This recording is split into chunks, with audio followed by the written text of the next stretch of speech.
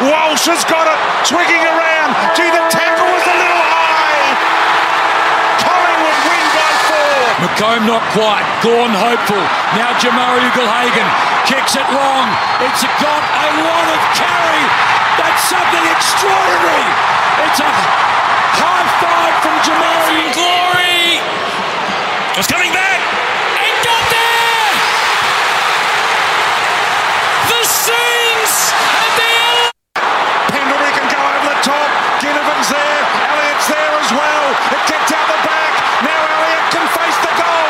He can give it to Gideon and go for the lock. He kicks the goal. Collingwood in front. Collingwood in front. Can you believe it? There's the siren. Arms in the air. That has gone through. Jamie Elliott has won the game of footy for this famous club. Hey guys, and welcome back to the third edition of the In The Stand show. Today we are looking at the latest AFL news, A-League round summaries, the 2020 Cricket World Cup, and some Formula 1 news. We start off with news from St Kilda, which saw Brett Ratten getting the sack from the Saints. Many rumoured coaches have been linked to the club, but one that has stuck out is a link to former club coach and legend, Ross Lyon. Lyon developed St Kilda into a powerhouse during his reign at the club. He got them to 2 grand finals, but no flags, saw them losing to Geelong in 2009, and losing a replay against a hard-fought battle against the Mighty Pies the week before, as there was a draw and due to an unlucky bounce, but the next week they absolutely copped it from the Pies and seeing them win by over 50 points and getting a flag. After his reign, he joined Fremantle with no media speculation. This took a pretty big hit to the club and the league. This year's St Kilda trade season wasn't the greatest either. They lost Ben Long, a key defender, and a player that would have definitely helped them in the future. But in return, they've only received Zane Cordy, who provides as a forward, but it doesn't give an idea of where they're heading next year. They've got a couple picks in the draft, but nothing too big. And if they're heading for a rebuild, or they're going to give a red-hot crack to try their best to get into the finals, we don't know. At the moment, it doesn't look good for the Saints, and if this deal gets done, I'm not sure how the fans are going to react. But it could see more of a bit of a bright side to St Kilda and could change the gameplay up and can definitely help them as a club and change the morale, as it doesn't look the best at the Saints. And if this deal gets over the line, it could definitely help St Kilda as a club overall. The second round of the A-League season kicked off last Friday, seeing Melbourne City 2-0 victors against the poor Brisbane Roar, at Suncorp Stadium. This saw Jamie Maclaren securing a brace to get City off to a pretty good start, seeing them with 2 wins and no losses going into the Melbourne Derby tonight. Most things are going their way, and Patrick Kisnorbo's definitely equipped them with everything that they need to get the job done over the line against Victory tonight, and could see them with 3 wins and no losses. Everything's looking to go their way. They can either stay undefeated or see them lose their first game, but the way Victory played last week, it could look like a City demolition and something that I definitely don't want. But the way it's looking, Victory are going to definitely need to step up if they're going to want to stand a chance against a very strong City side with the likes of Jamie Maclaren, Barisha and all these great players, and they're going to need to step up a lot. The next game of the second A-League season was the Perth Glory travelling to Newcastle for a great clash with dangerous tackles flying everywhere, with Newcastle star Jordan Elsey receiving a red card for a very high boot in the box, and Perth putting away a penalty to level the game up, but an extremely late goal by Newcastle in the 93rd minute saw the Jets victorious at home, and it's starting to be a bit of a theme for the A-League this year. It's late goals, and if this is the way it's going to continue, the league's going to look very good and going to attract a lot of attention and make the league better again, and it's going to be really good for the league and publicity, and it should be a really good season, and it's just kicking off now. Next was a blockbuster game between 2 big rivals, Melbourne Victory and the Western Sydney Wanderers. Victory had a very big win against rival Sydney FC the previous week at the newly built Accor Stadium. A strong Victory had to face the winning Wanderers. And then they won their first game last week. Both supporter bases have come out. The Victories OSM and the RBB travelling from West Sydney. The game was already heated before it started. Victory were expected as winners, as they're absolutely deadly at home at their prestigious Amy Park, and they're just really good there, and they know everything about the ground, and they just kill it there. They love their support, and especially last year they got into a semi-final with a pretty strong team under a new Popovich coach, and this year hopefully things can go more their way. But this game was pretty boring. They had their chances, and Sydney got a deflected goal. They saw them victorious, and the West Sydney went up the ladder and has got 2 wins from 2. But this game had everything. Flares, chants, sold-out supporter bases, fights on the pitch as well. There's a clear rivalry between these two teams, and the poor siding from Victory, they need to lift if they want to stand a chance against a very strong Melbourne City tonight. Overall, it was a very good game, and hopefully more to come. A 4-goal thriller at Wellington between the Wellington Phoenix and the Central Coast Mariners in Wellington was great. It was a thriller. This game went back and forward, and then in the 88th minute, Mariners were leading, then an own goal to share the points between both teams. It was 2-2, just 2 rounds in. Great games are being decided by last-minute goals, and this makes the game extremely entertaining and makes the game great to watch. An Adelaide United side travelled to Campbelltown to face the reigning Australia Cup champions, the Macarthur Bulls. This game saw a lot of shots, with 30 in total between both sides. Adelaide had the majority of the chances, but couldn't put away any goals. But the Bulls were able to capitalise and put away their chances, seeing them 2-0 victors. They're kicking their season off really well. They've won a cup as well. They haven't lost a game yet, and of how many in, I don't know. They've just been really good under a Dwight York leadership, and his influence as a very highly regarded player. He shows off his knowledge to the Macarthur side, and it's definitely paid off. Got a maiden trophy, and they're sitting 3rd at the moment. They've brought in the likes of Daniel Arzani, who had a spell in Europe, but nothing came. But now he's paid it off, and he's playing absolutely brilliant. And it's looking so good for Macarthur. They can definitely go and win the league this year. It's really good for them. Although their supporter base is not big, they're still getting backed up by their play, and it's just really good for the club. The last game of the week saw Western United hosting Sydney FC at Amy Park. Sydney took a hard loss against their rivals, Melbourne Victory, at their homecoming game at the newly built Accord Stadium. They were looking to bounce back, but they had to face the reigning premiers, who had a tough start to the season, which saw them losing to runners-up and crosstown rivals Melbourne City 2-1, and it was a tough game for them. They gave up 2 easy goals, Leo Lacroix mistakes, and they could definitely be better than that, as we've seen last year. They needed to start this season off again with a win. Early on, Josh Rusden scored with an outside of the box shot, and minutes later, Leo Lacroix committed again to a tackle that was very, not needed. He didn't really need to do it, and gave away a penalty. Adam Lafondra stepped up. He missed the penalty. It was saved by Jamie Young. But again, minutes later, Topple Stanley committed, and another penalty came for the Sky Blues, with Adam Lafondra putting it away. Then the game was 1-1. Sydney FC controlled most of the game. They put away 2 chances, and it was 3-1, and John Aloisi's side did whatever they can, but nothing really turned out to it. Overall, it was a great game for Sydney. They really needed a win, and Western United's not looking good for them. They've got no points from 2 games, a possible 6 points, and it's not really looking to go their way this year. The first game of the 3rd round was between Western United, again hosting the Australia Cup champions Macarthur Bulls at Amy Park. It was a wet game. Miller for Macarthur put away the first goal for the reigning Australian Cup champions. Western United had their chances and eventually saw Lockie Wales putting away a lovely cross ball in. But it looked like Macarthur were happy to sit with a draw. They had to force substitutes. Philip Curto, their goalkeeper, was injured, and they just had to force the substitutes, and they were just happy to take the draw, take the point, and stay undefeated.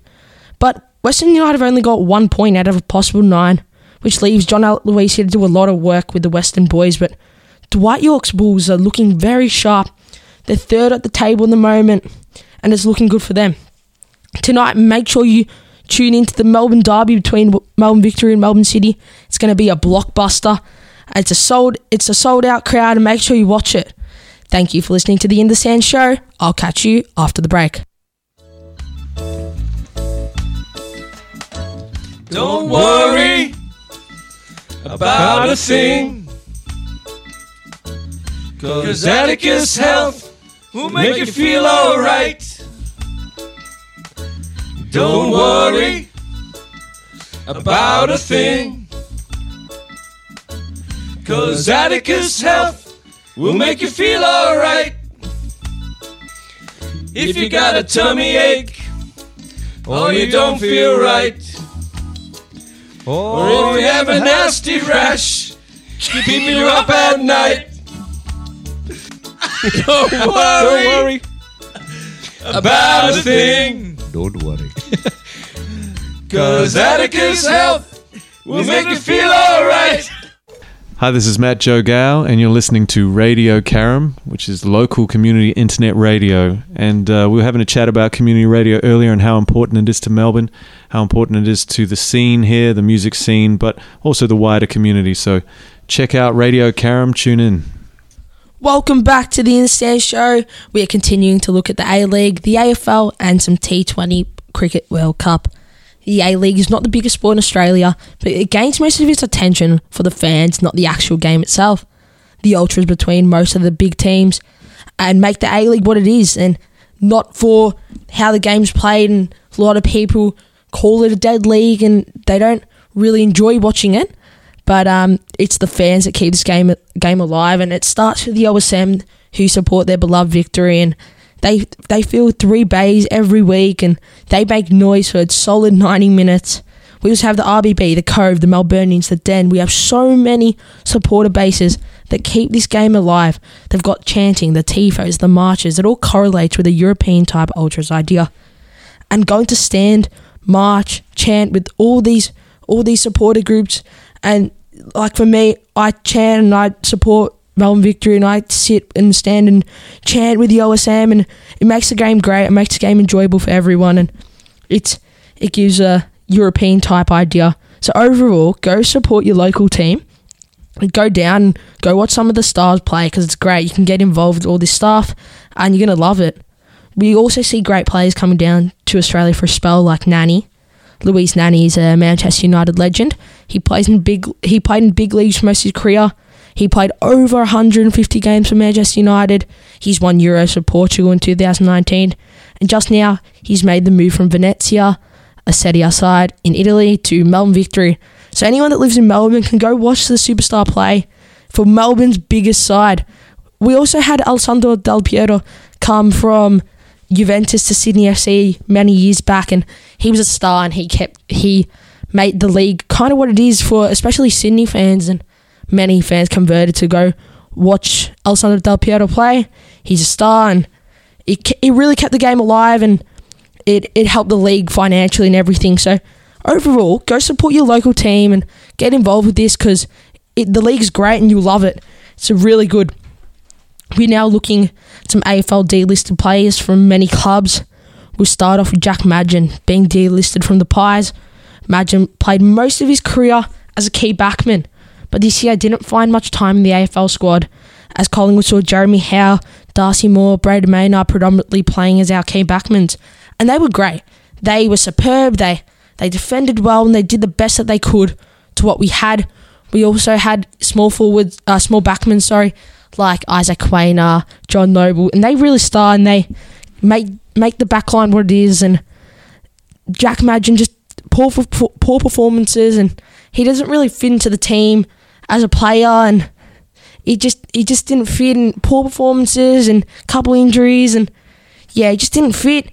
And we even tried to develop him into a tall forward in the VFL, but because it's something we're lacking, and we only really had Ash Johnson, Darcy Cameron, and Brody Myercheck to rotate in that role. It still didn't work out, and the developing into a tall forward didn't work at all. So overall, hopefully wish the best of luck for Madgen in his career. Another big player that's got delisted from his side is Mitch Wallace. He made his AFL debut for the Bulldogs in round 5 of the 2011 AFL season against Fremantle at the now knocked down Patterson Stadium. As a substitute player, he replaced Tom Williams at 3/4 time for his debut. He also received a Rising Star nomination a year after. In 2016, Wallace suffered a sickening leg injury in which he kicked the lower part of his left leg with his right foot while being tackled by Shane Savage midway through the final quarter of the Western Bulldogs' 15-point loss to St Kilda. This injury ended his season and he missed out on his club's premiership win in October. And yeah, it takes a big hit to players like that.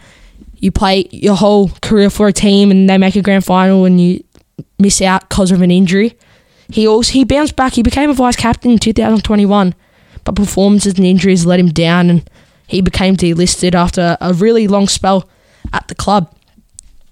This week we also saw the qualifiers for the T20 World Cup played here in Australia.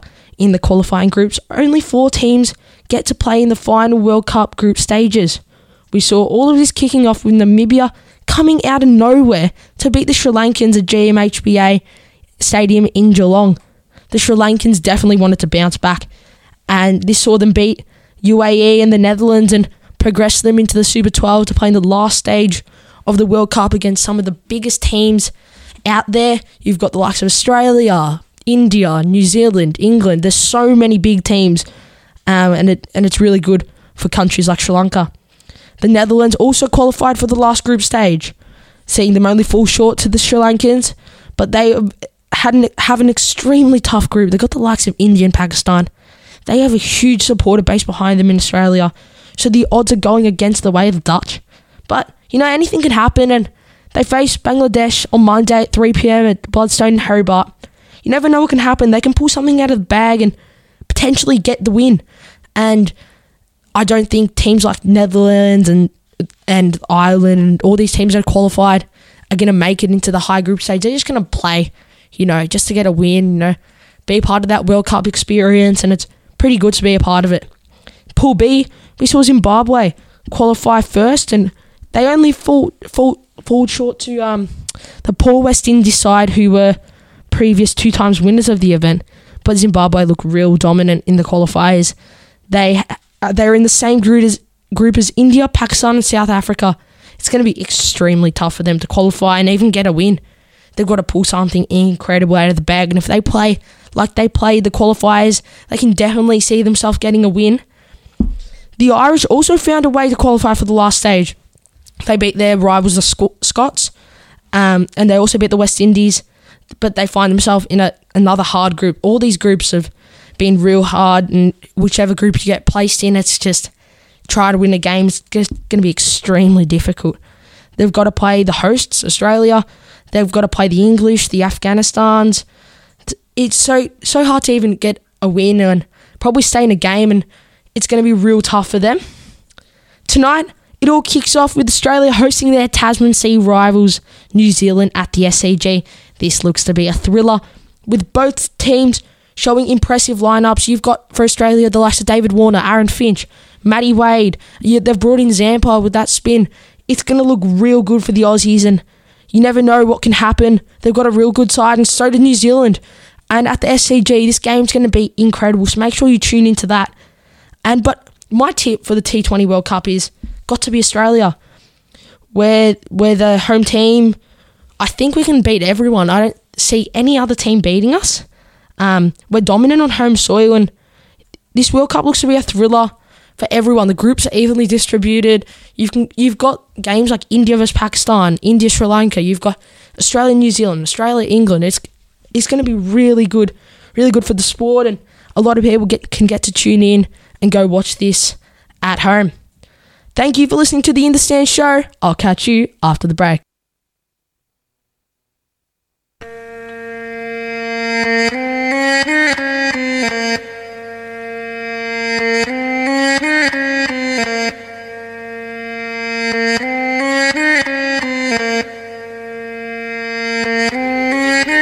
Just drift across my mind, and you do it all the time.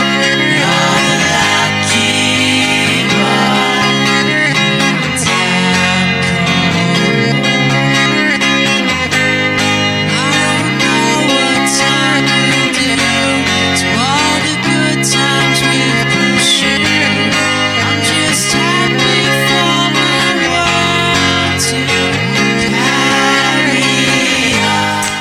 This is Tola Larson from Radio Caram, host of Sunrise on Super 8 on Saturday mornings 9 to 12. Stay groovy. Oi, oi, oi, oi. IGA is shopping nights. IGA, where the price is right. Seaford North IGA for your groceries and liquor. IGA Express, there's nothing quicker.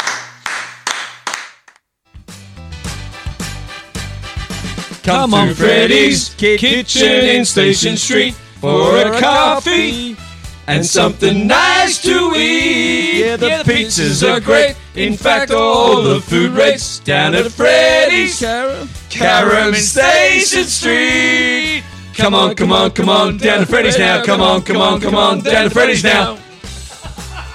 It's a pizza. It's a Mystic Pizza. Hi everybody, this is Wit from Spiderbait. When I'm passing through Caram, aside from slowing down to 50 kilometres an hour and reminisce about doing the Eel Race Road Rumba or the Watley Street Wiggle, I like to tune in to Radio Caram and get down with the good vibes. Welcome back to the Understand Show. We're now looking at some Formula One news. This week, the Formula One is in Austin, Texas for the US Grand Prix, and Daniel Ricciardo's our Aussie his last US Grand Prix for a year, as he can't find a spot on the grid because he's been replaced by another young Aussie star, Oscar Piastri, and he's soaking in all the culture in Texas. He's wearing the cowboy clothes. He's enjoying his last time in Austin for a year now. So for him to find a team, he hasn't found one for next year, and he said he wants to divert all his attention to the 2024 season. So that looks interesting for him, and we're losing a star like Danny Ricciardo, but he's being replaced by young star Oscar Piastri. But now to the racing, we saw free practice one. They brought in some of the new generation. So if you don't know, Formula One teams, they have backup drivers who are young and up and coming drivers that are allowed to use them in the practice sessions. So it's kind of like the VFL. You've got your backup players, and we've got the likes of Theo Pouchet and Robert Schwartzman, F2 star drivers. They compete in the practice, and this gives them an insight to the Formula One experience, and it's really good for the sport, as young drivers can have a go in Formula One cars and see how they can go in that car and on a certain track. They can also give an insight to where they can go in the future. So, for example, Robert Schwartzman, Theo Pouchet, they're part of the Ferrari driver academy, and they can be placed in either Alfa Romeo, Ferrari, or Haas. And it's a VFL type of thing, and it invites them to a team and it helps them out in their career. But my tip for this event in Austin, the Grand Prix, I reckon it's got to be Carlos Sainz. He looked really strong in practices, and although Max Verstappen has already won a championship, I think we'll see Sainz on top of the podium, and I think it's really deserved for him. He had a couple, the car, you've got like, they've crashed, he's had a couple crashes and engine failures. It's not the greatest start to his Ferrari season. He was supposed to be a really big star, and just from the start, the get-go, he just crashed. He crashed out in Australia, crashed out in Italy, and yeah, it just hasn't looked good for him. And the way he drove in free practice 1 and 2 is looking pretty good, and I think he'll get the win. Thank you for listening to the Understand Show. I'll catch you next week.